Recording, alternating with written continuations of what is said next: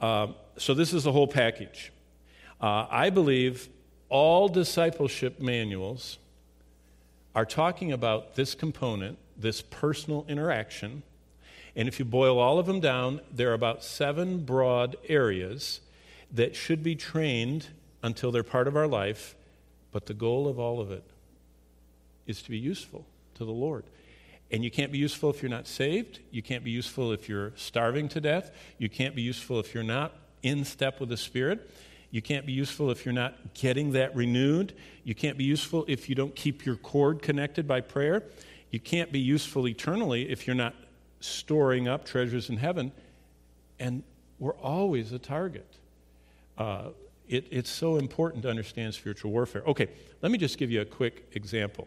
I talk so much about these. Back up. This is the one I want to go to. Let me just, for 4 minutes, show you what a personal face-to-face meeting would be. We're talking about being Spirit-filled. We did this about 6 weeks ago. And I said we're supposed to be not drunk with wine in which is excess, but be filled with the Spirit. How do you know if you're full of the Spirit? In a face-to-face, personal, small group setting. You go through what God says are the ways you can tell if you're full of the Spirit. It's the fruit of the Spirit. The fruit of the Spirit is described in the Bible as 9 life-altering changes that the Spirit of God brings. In other words, if my life is surrendered to Him, He changes me.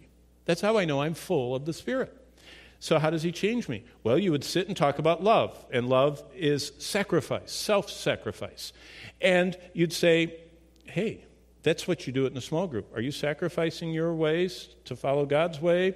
Can others trace your progress in expressing God's love? Are you a loving...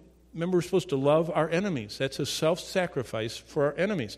And then you go through joy. We did this weeks ago. We went through every one of these. Spent a whole service going through them, by the way. Do those that know me and watch my life see evidence through my daily life at work and school that I'm a joyful person? Joy is produced by the Holy Spirit. It's not just happiness. It's an internal detachment from my circumstances so that I'm like this.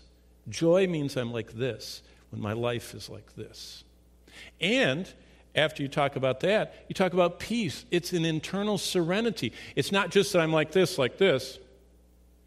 It's I'm like this, and I'm saying my life is not under my own control. I've been bought at a price, and therefore I have peace through changes and upsets and unexpected twists and struggles and challenges, and people see a growing peacefulness. And they say, wow, how are you like that? You say, it's not me. Boy, if I was running things, I'd be going crazy. You know, it's the Lord. And great peace have they which love thy law.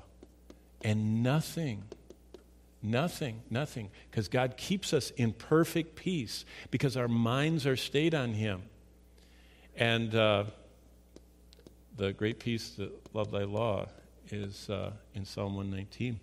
But we would cover all those in a small group setting, and we would cover patience, long-suffering. Am I a more patient person, and do people see that? And kindness. Kindness is the absence of an abrasive manner in my dealings with people. Do people say, when they come out of a meeting with you, and they say, wow,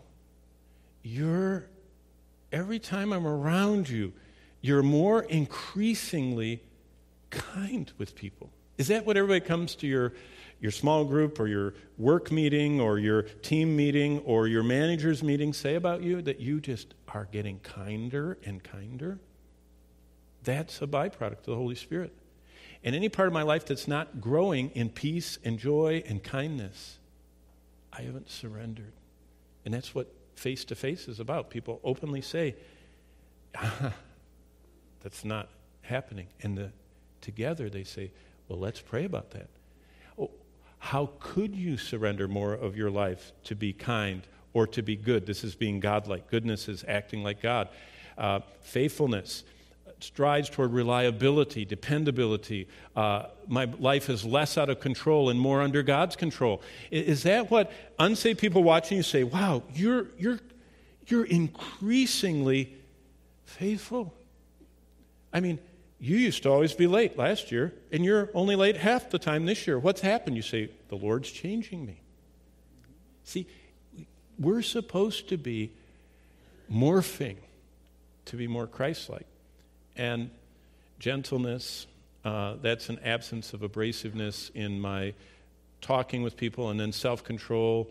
Do others think of me as graciously under the control of God's Spirit? And so this is the entire orb, and I tell you once more, it all starts with salvation, and life is totally predicated on knowing what Christ did on the cross for me. All of this I talked about this morning is totally because of Jesus Christ taking my place and giving me a new operating system. I read about that operating system in the Word. I understand that operating system through yielding to the Spirit. I keep that going by renewing that in consecration. I am empowered and communing by my cord connecting me through prayer to heaven. That makes me want to redeem time for the Lord, and I'm always warily watching out because I have an enemy that wants me to not be useful to God. He doesn't want to throw me off the cliff. He just wants me to just get out of the lane. Remember, Paul said, I don't want to get out of my lane and get disqualified. He was talking about a race, and there's this lane that you're supposed to stay in the foot races or the chariot races. You were supposed to stay where you were supposed to be. And he said, I don't want to get out and become disqualified from being rewarded with my life. All the devil wants to do is get us out of our lane a little bit. And if we're not full of Spirit, we don't hear the Spirit saying, no. And if we're not full of the Word, we don't know that what the lane even looks like. All of these discipleship elements or habits are so connected, but they flow from salvation.